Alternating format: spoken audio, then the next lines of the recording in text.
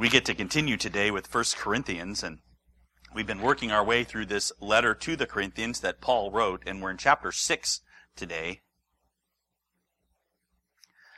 The reason why I really love this letter, and I've been so excited in it to study it and to be in it with you, is because of what Paul's doing with the gospel. We all say we're a gospel-centric church. We believe the gospel. We live in the gospel. We love Jesus. But sometimes it's easy for us to say that and not understand what it means for how we're going to live, what we're going to do. And there's a lot of concern sometimes when you just say, man, we just are about Jesus. That what are you actually doing with your life? How are you living it out? And Paul, to this church that didn't get it, goes through these problems that they had. And it's super helpful because you know what? Sometimes I don't get it. We don't get what's going on in terms of the gospel in our lives. I think we stumble in many ways, but particularly in ways because we don't see the depth of what the gospel is. We often want to treat the good news of Jesus kind of like good advice. Like, oh man, Jesus was the wisest teacher ever. And he was. So we'll take his words and we'll use it to build a better, stronger, successful, fulfilled life. And then we use Jesus like every other teacher who's ever walked the face of the earth. We have something different. We have a Savior. He surrendered all. And so Paul really will have none of this use Jesus to be better. Instead, what he does is he gives us more. He gives us something deeper. And in our passage today, he drives home for us both the depth of what's been done for us. Oh man, it goes past our expectations and deeper. And so then how does that work itself out as we think about our life? So today, really, what we're seeing is our connection to Jesus and why we do what we do as Christians. And he'll show us an idea, and then he'll show us the example. And we want to hear both of them. I've called this body imaging, and I know. When it's your body image, you think, man, you're talking about I have too much adipose tissue, or I'm too short, or I don't like what I look like. We're not talking about that. We're talking about us as a body. How are we showing what the truth is? What does that look like for you and me? Because we're actually imaging things all the time. We're revealing things. And Paul wants us to reveal things in a certain way. The most amazing thing, you guys, I hope you see it today, is that when I was first a dad and I first had kids and they were 2 years old or 3 years old, I did stuff like this. Don't touch the stove. Why, Dad? They could even say it in their little voices. The answer was, because I said so. You just don't do it. I knew it was hurtful for them. I knew what the problem was, but I wasn't going to talk to them about conductive electrical thermoplastics and gas fires. No way. And yet, as they get older, now I can talk to them about why. What happens when you stick a knife into a light socket? There's electrical conductivity and there's things going. It's really not helpful for you. We get to see that today. And it's a marvelous thing for you and I. And particularly in the area of sexual immorality. Because there's a lot of confusion. So let's walk through it. I think it's really helpful. But you have to get the first thing first, which is the basic and really pokey in some ways for some of us because of how we've been raised. That we have real freedom. Real freedom. That's the gospel. Let's go. We'll pick it up in verse 12, chapter 6. This is where he is. He says, all things are lawful for me, Paul writes, but not all things are helpful. All things are lawful for me, but I will not be dominated by anything. Okay, so as we see, this starts right in the middle of a passage. We're picking up from where we left off last week, but it's really a continuation. And right away, people start arguing about this verse. Because if you notice in the text here, it's from the ESV, is where we picked this text, there's little quotes around parts of it. Do you see that? It says, all things are lawful for me. So people say, well, is Paul really saying something from himself, or is he quoting something that was just sort of lying around in Corinth, and he's really not for it? So if you have the ESV, they've decided to say, we think this was a phrase floating around Corinth, all things are lawful for me. And if you have other translations of your Bible, for example, if you have the New King James, and you look in the New King James, you'll see there's no quotes. And there's no quotes in the Greek. We're just trying to figure out, is this something Paul would say? And here's the thing you need to know about that. It doesn't matter. Doesn't matter. Why? Because Paul's not saying he doesn't agree. Paul is for this saying. He's not saying it's not true. He's saying it is true. Look, you've heard. All things are lawful for me. Now, I'm going to have some more stuff to say, but that's true. I'll say it again. All things are lawful for me. Yep, that's true. Okay, wait a minute. How can this be? This is one of the most radical statements you'll hear in our law-saturated culture. He's not specifically pointing at the Mosaic law. He's pointing at law. He's saying the Christian isn't under law. Yep, that's true. What? Are we antinomian? Meaning we don't think the law has any value? We're not. But we got to be with Paul when he says this. All things are lawful for me. Back up with me, because when you hear this, you got to get the flow. If you don't flow into this, you won't understand what he's saying. So flow back. Go back if you have your Bibles. Check back, but I'll put it on the screens too. He goes back and go back up to where we finished last time in verse 9. He said this. He says, "Or do you not know that the unrighteous will not inherit the kingdom of God? Do not be deceived. Neither the sexually immoral, nor idolaters, nor adulterers, nor men who practice homosexuality, nor thieves, nor the greedy, nor drunkards, nor revilers, nor swindlers will inherit the kingdom of God." Very clear, right? All these lawbreakers, these are all things against the law. All these people that are sinning, they will not inherit the kingdom of God. I get it. They're not going in. Amen, I think. Heaven is for good people. But then he says this, "And such were some of you." I think he has the "some" in there just because he didn't list every sin. And he says, "Such were all of you." But such were some of you. But you were washed, you were sanctified, you were justified in the name of the Lord Jesus Christ and by the Spirit of our God. You realize, and we looked at last week briefly, this is the last statement. Now he's going to step into what he's going to talk about now. But so he said something about you and me who have put our trust in Jesus. We were washed clean. We were set apart. We were sanctified. We were declared righteous, justified. It's done, he says. That's the tense of what he's talking about. You might be, if you continue on, you might do this, you might go ahead. No. This has been done to you, not by you. Pretty amazing. In the name of Jesus, by the Holy Spirit, totally passive on our part, and finished. And here's the thing. Then he goes right into what we're talking about right now. All things are lawful to me. There's two options of how we take this, right? Because really one option is that you really are clean. You really are washed. You really are sanctified. You really are justified. This has been done to you. Wow. And you still are. You're that way in Christ forever. Or there's option number 2. Which would be, yeah, this happened to you, but you know what? You got to keep keeping the law. You got to keep following the rules, or else you'll lose it. You won't be sanctified anymore. You won't be righteous anymore, and you certainly won't be clean anymore. Many of us want to pick door 2, and here comes Paul, and he says, you know what? It's got to be door 1. Why? Because what's the purpose of the law? Right? I mean, in some degree, for our thinking, not necessarily biblically, I think the purpose of the law is clear, and we stand on it. It's to push you to Jesus, to show you your sin, to tutor you to Christ. But for many of us, we also think that it's something along the lines of, if you keep the law, you stay clean. If you keep the law, then you're set apart. You're not common like those lawbreakers over there who maybe won't even get into heaven. If you keep the law, then you sort of by definition, you're righteous. That's kind of the definition of righteousness in our minds, that we keep the law.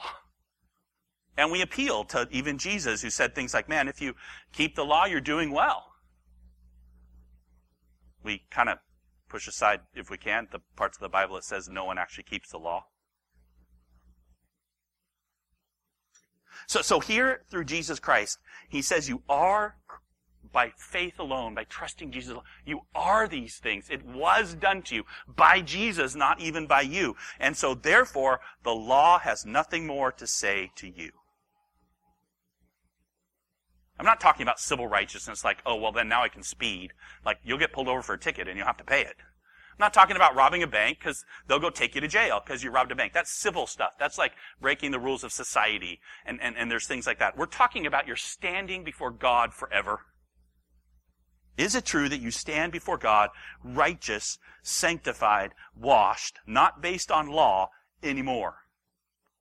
And the answer is yes. This is a radical, huge thing because we have such a terrible time separating it out, right? Because I think that the law is needed. I think in some degree because it's scary. If I say, oh man, I have been washed by Jesus, I have been cleansed forever, I have been sanctified forever, I have been made righteous by Christ, given His righteousness forever, it's a little scary to say. It's fearful. Because really the only ground I have then is trusting Jesus. I don't have any ground in things that I put my faith in all the time. What I do. There's a comfort, in constraining of the law and how it feeds our sense of personal rightness. I have done things, so I know I'm on safer ground. I've been a pastor for 10 years, 20, however long, and I've done these things, and I did that, and there I've kept the law as something I can give to God and say, look, I'm worthy, And He says, well, wait, the law actually has nothing to do with you.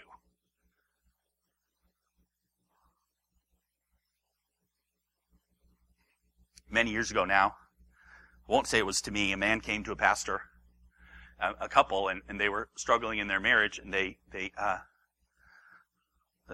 man wasn't loving his wife. And so what he did outside, he came to the pastor and said to the pastor, you know what, I'm going to love my wife. I want you to make me love my wife. And so I want to plan, and I put together, you'll be my accountability guy, pastor, he said to him. And he said, what you'll do is I'm going to have an operation, love my wife, and I'm going to make every day a thing I'm going to do. And one day it'll be, and he found some devotional of 20 or 30 days to loving your wife. And so he, this day it was give flowers, and this day it was 20 minutes of couch time, and this day it was movies, and every day he would check off and come, hey, I did those things. And his wife and he came back the following month. And she was more steamed than ever before. She was angry. Why is my husband treating me as a project? He comes and he does these things for me, he checks a box, and then he leaves and does whatever he wants. He did it, right? He loved me. That's not love. I want him. I want him to be for me. I want him to have a heart for me. What's going on? And this isn't love, this pastor-guided things to check off. That kind of gets to what Paul's saying, right? The depth of what's happened to you is a heart-level change if you're a Christian. It's a change that says that you and we have no hope in ourselves. We are trusting in the outside washing and the outside holiness and the outside righteousness of Jesus applied to me. If that's the case, Paul says, the law has nothing else to say to you. It's a whole different paradigm that's not law. There's this new way. He says the law is done. All things are lawful for me. Yeah, says Paul. But not everything's helpful. All things are lawful for me, but I'm not going to be ruled by any of them. So you have this truth and you got to get it, and this is why I've spent so much time here. That atonement proclaims the forgiveness of sin. All of it. Forever. There's not a new code to see if you can be forgiven based on your trying. It's not glorifying to God to think that you just keep the law when the law has been fulfilled in Christ. What are you doing? So now we think through this, right? And we accept from Paul, from the Bible, that all things are lawful to me. Paul's not negating it. And he says, but, there's a but. Why do I think that everything's helpful? And you see that shift is? The shift is now that you get the gospel, I can show you how these things work. Because if you're going to say, hey, not everything's helpful to me, the response that I'm going to have is, well, I don't get it. Why isn't it helpful to me? And if the answer is, well, because God says so, you're right back to, well, but. And let me say exactly and particularly in the area of sexual immorality. Because sexuality is fun. There's pleasure in it. So you can go right back to saying, God wants me not to have pleasure? Is God keeping me from good things? And you're going down the road that we hear you've heard it before in Genesis chapter 3. God wants to keep you from good things? Who is this God? And pretty soon you're listening to the deceiver and the accuser and thinking that God's not totally for you when he says to you, these things are not helpful for you. So now, not like the 2-year-old, but like the child who now can understand, you can see how this can work. And yeah, not all things are helpful for me, right? Anything. Like, if I was going to say to you, man, what I'm going to do, I'm going to free climb El Capitan. Yeah, you laugh because you look at me. You know that it's not going to be good for me. That is not going to be helpful for me. I'm going to end up dead. Not good. So why would you do that? That's not helpful for you.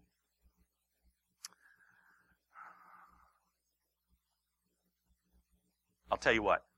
There's a beautiful why to this that pervades our thinking. We have a why, not just because I said so. The examples here around sexual sin. And I'll tell you what. It's amazing. So it's about real union. And I'll tell you why this is so amazing to me and why I love it so much is that I counsel people all the time, and many, many young people, many, many things in our society because it's pervasive. Wrong images, things you see all the time, it's pervasive. And people don't understand why. And in the absence of understanding why, there's always this niggle of, am I just trying to fulfill some law? The answer is no, you're not. There's reasons why we do what we do. So look at this with me, verse 13. He says, food is meant for the stomach, and the stomach for food, and God will destroy both one and the other. The body is not meant for sexual immorality, but for the Lord, and the Lord for the body. Okay, right away, again, there's this quote thing going on again, and so people argue over this one, and they say, well, what does Paul mean? Is Paul quoting a quotation that was in Corinth, and then is it this first part, food is meant for the stomach for food, or is it the next part too, and God will destroy both one and the other, and it's all one quote? And again, it doesn't matter, it doesn't change the meaning at all, whether Paul is appropriating something they said and saying, yeah, it's true, because he says it is true. Food is meant for the stomach, and the stomach's meant for food. So God's going to destroy them both. Is this idea that it's passing? You can eat what you want, because you know what? Your stomach and the food you're eating are both getting done. Who cares? Have at it. Eat away. The body's getting destroyed. The body's perishing. Who cares? And the Greeks thought this way. The culture thought this way. And sometimes we do too. It's this idea of just, hey, appetites are natural. When I'm hungry, I eat. So sexuality. My body is just, it's my body. When it's hungry, you feed it. When there's desire, you feed it. It's just passing away. This is Greek philosophy saying you separate the body and the spirit. The spirit is good. The body's unimportant. You satiate it like hunger. And when you make this into a law, then this is where it becomes super confusing because then you kind of say, well, my body has these desires and they're normal desires. So God makes this law and it sounds really arbitrary to say don't do it. But I'm hungry. Is God just not feeding me? We don't understand. So Paul says, hey, you're not under law, Christian. Let me show you how this plays out. I just want to say, too, if you're walking through the flow with me, that as you walk through this passage and you see the wonder of what's been said, that we were sinners and now we're washed, that some people would say, hey, you guys, now that we're washed, we don't do these things anymore. My question for those folks is, why in the world is he telling us not to then? Because now that you've been washed, you can still go down these lines. It doesn't change your washedness. It doesn't change your righteousness. It doesn't change your holiness. But I'll tell you what, it's not helpful for you. The question you should have is why?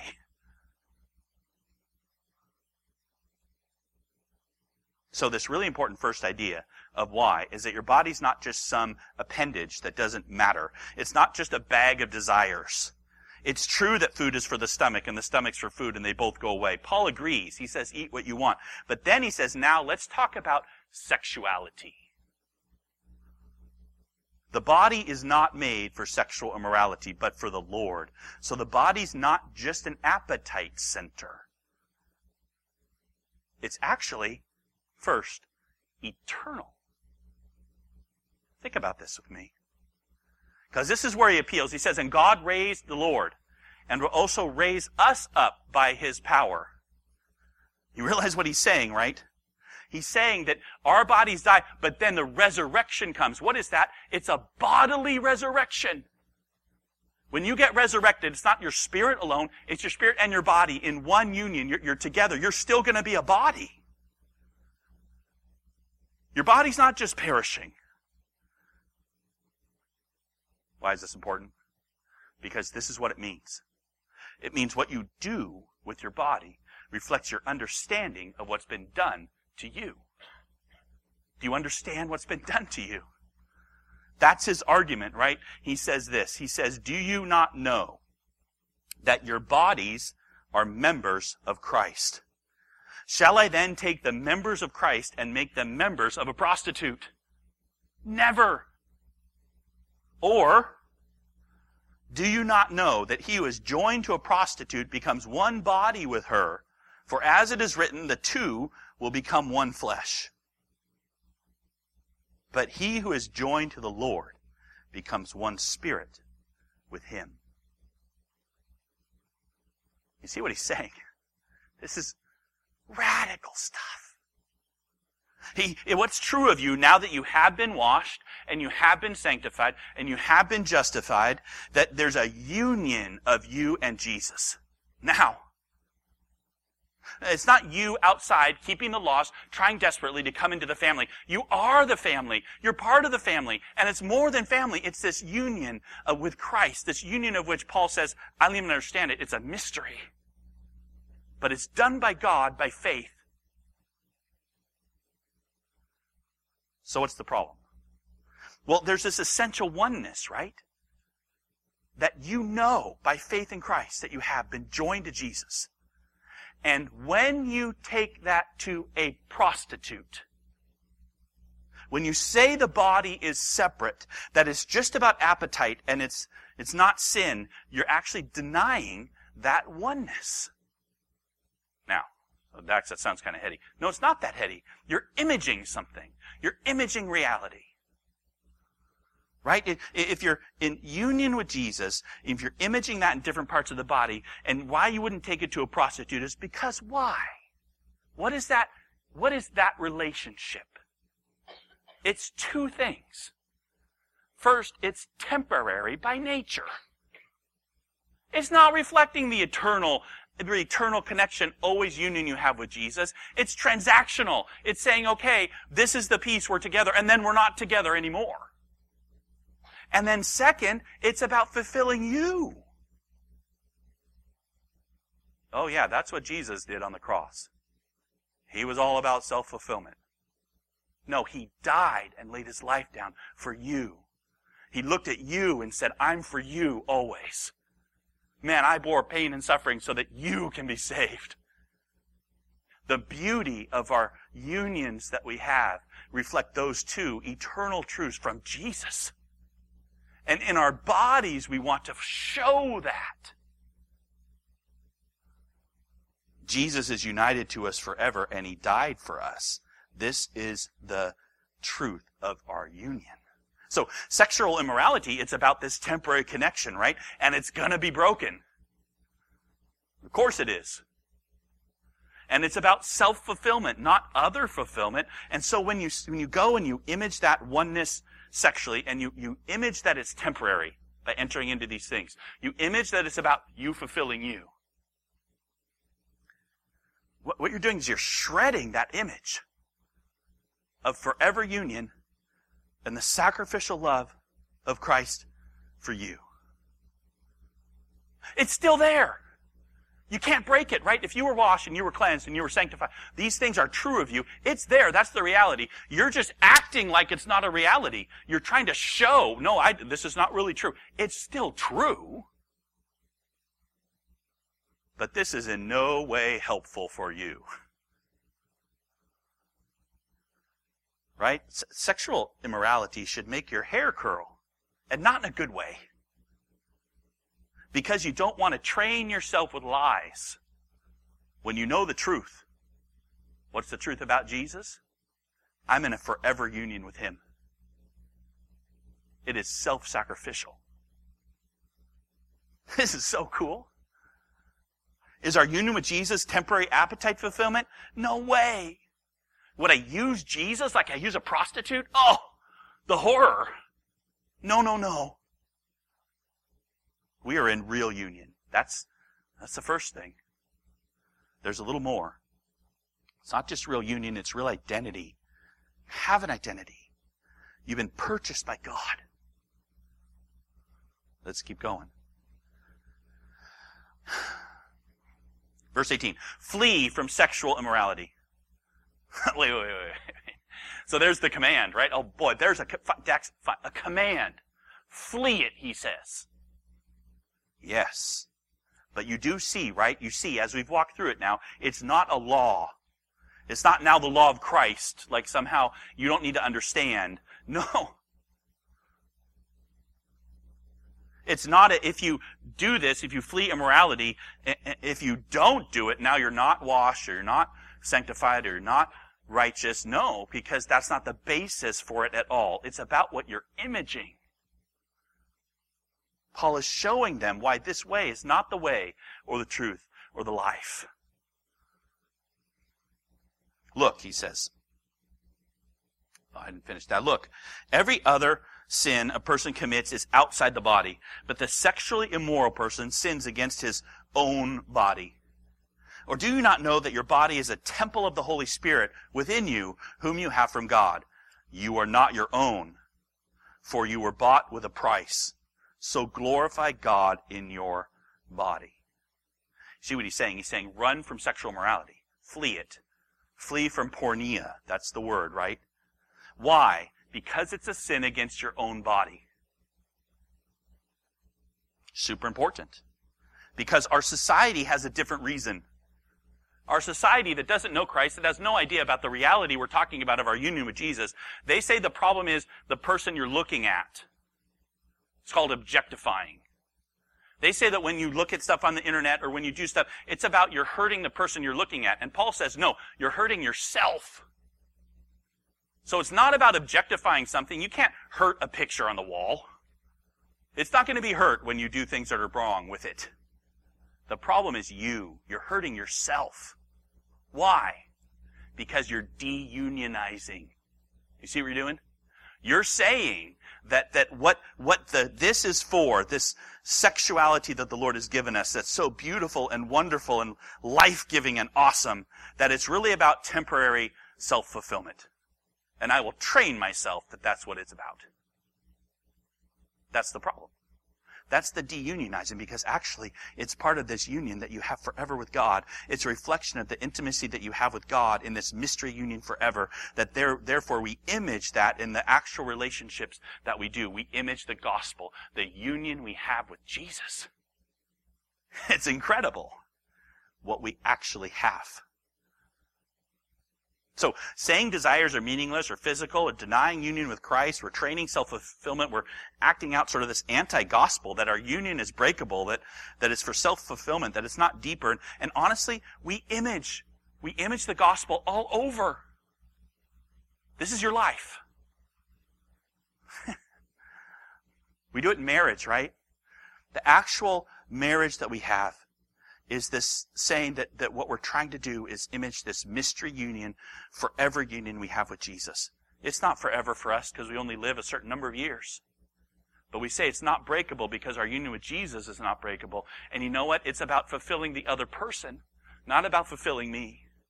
We get to see a little bit more next week about that. What are you imaging?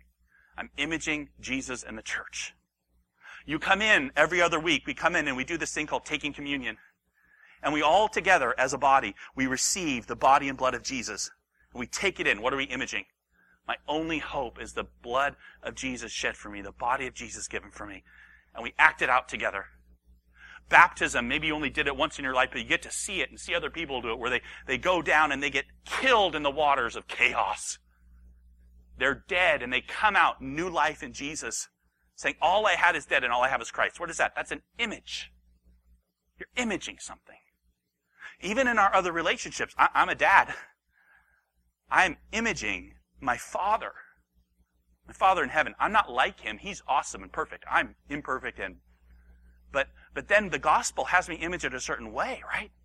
So I think about, as a father, do you know what I'm about? I'm about forgiving the unforgivable. Like my kid, when they go sideways, I'm not going to try and tell them the law will save them. I'm going to tell them their Father forgives them.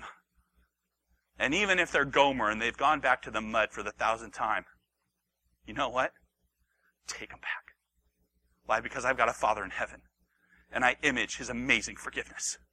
That's imaging. Because of the gospel, I understand this truth. And so I start to do things, you see, that reflect the understanding that I have. And here, this understanding now you have of what sexual stuff is about. Why marriage is the framework for it. It's because of the depth of what we're doing. We're imaging the wonder of the gospel.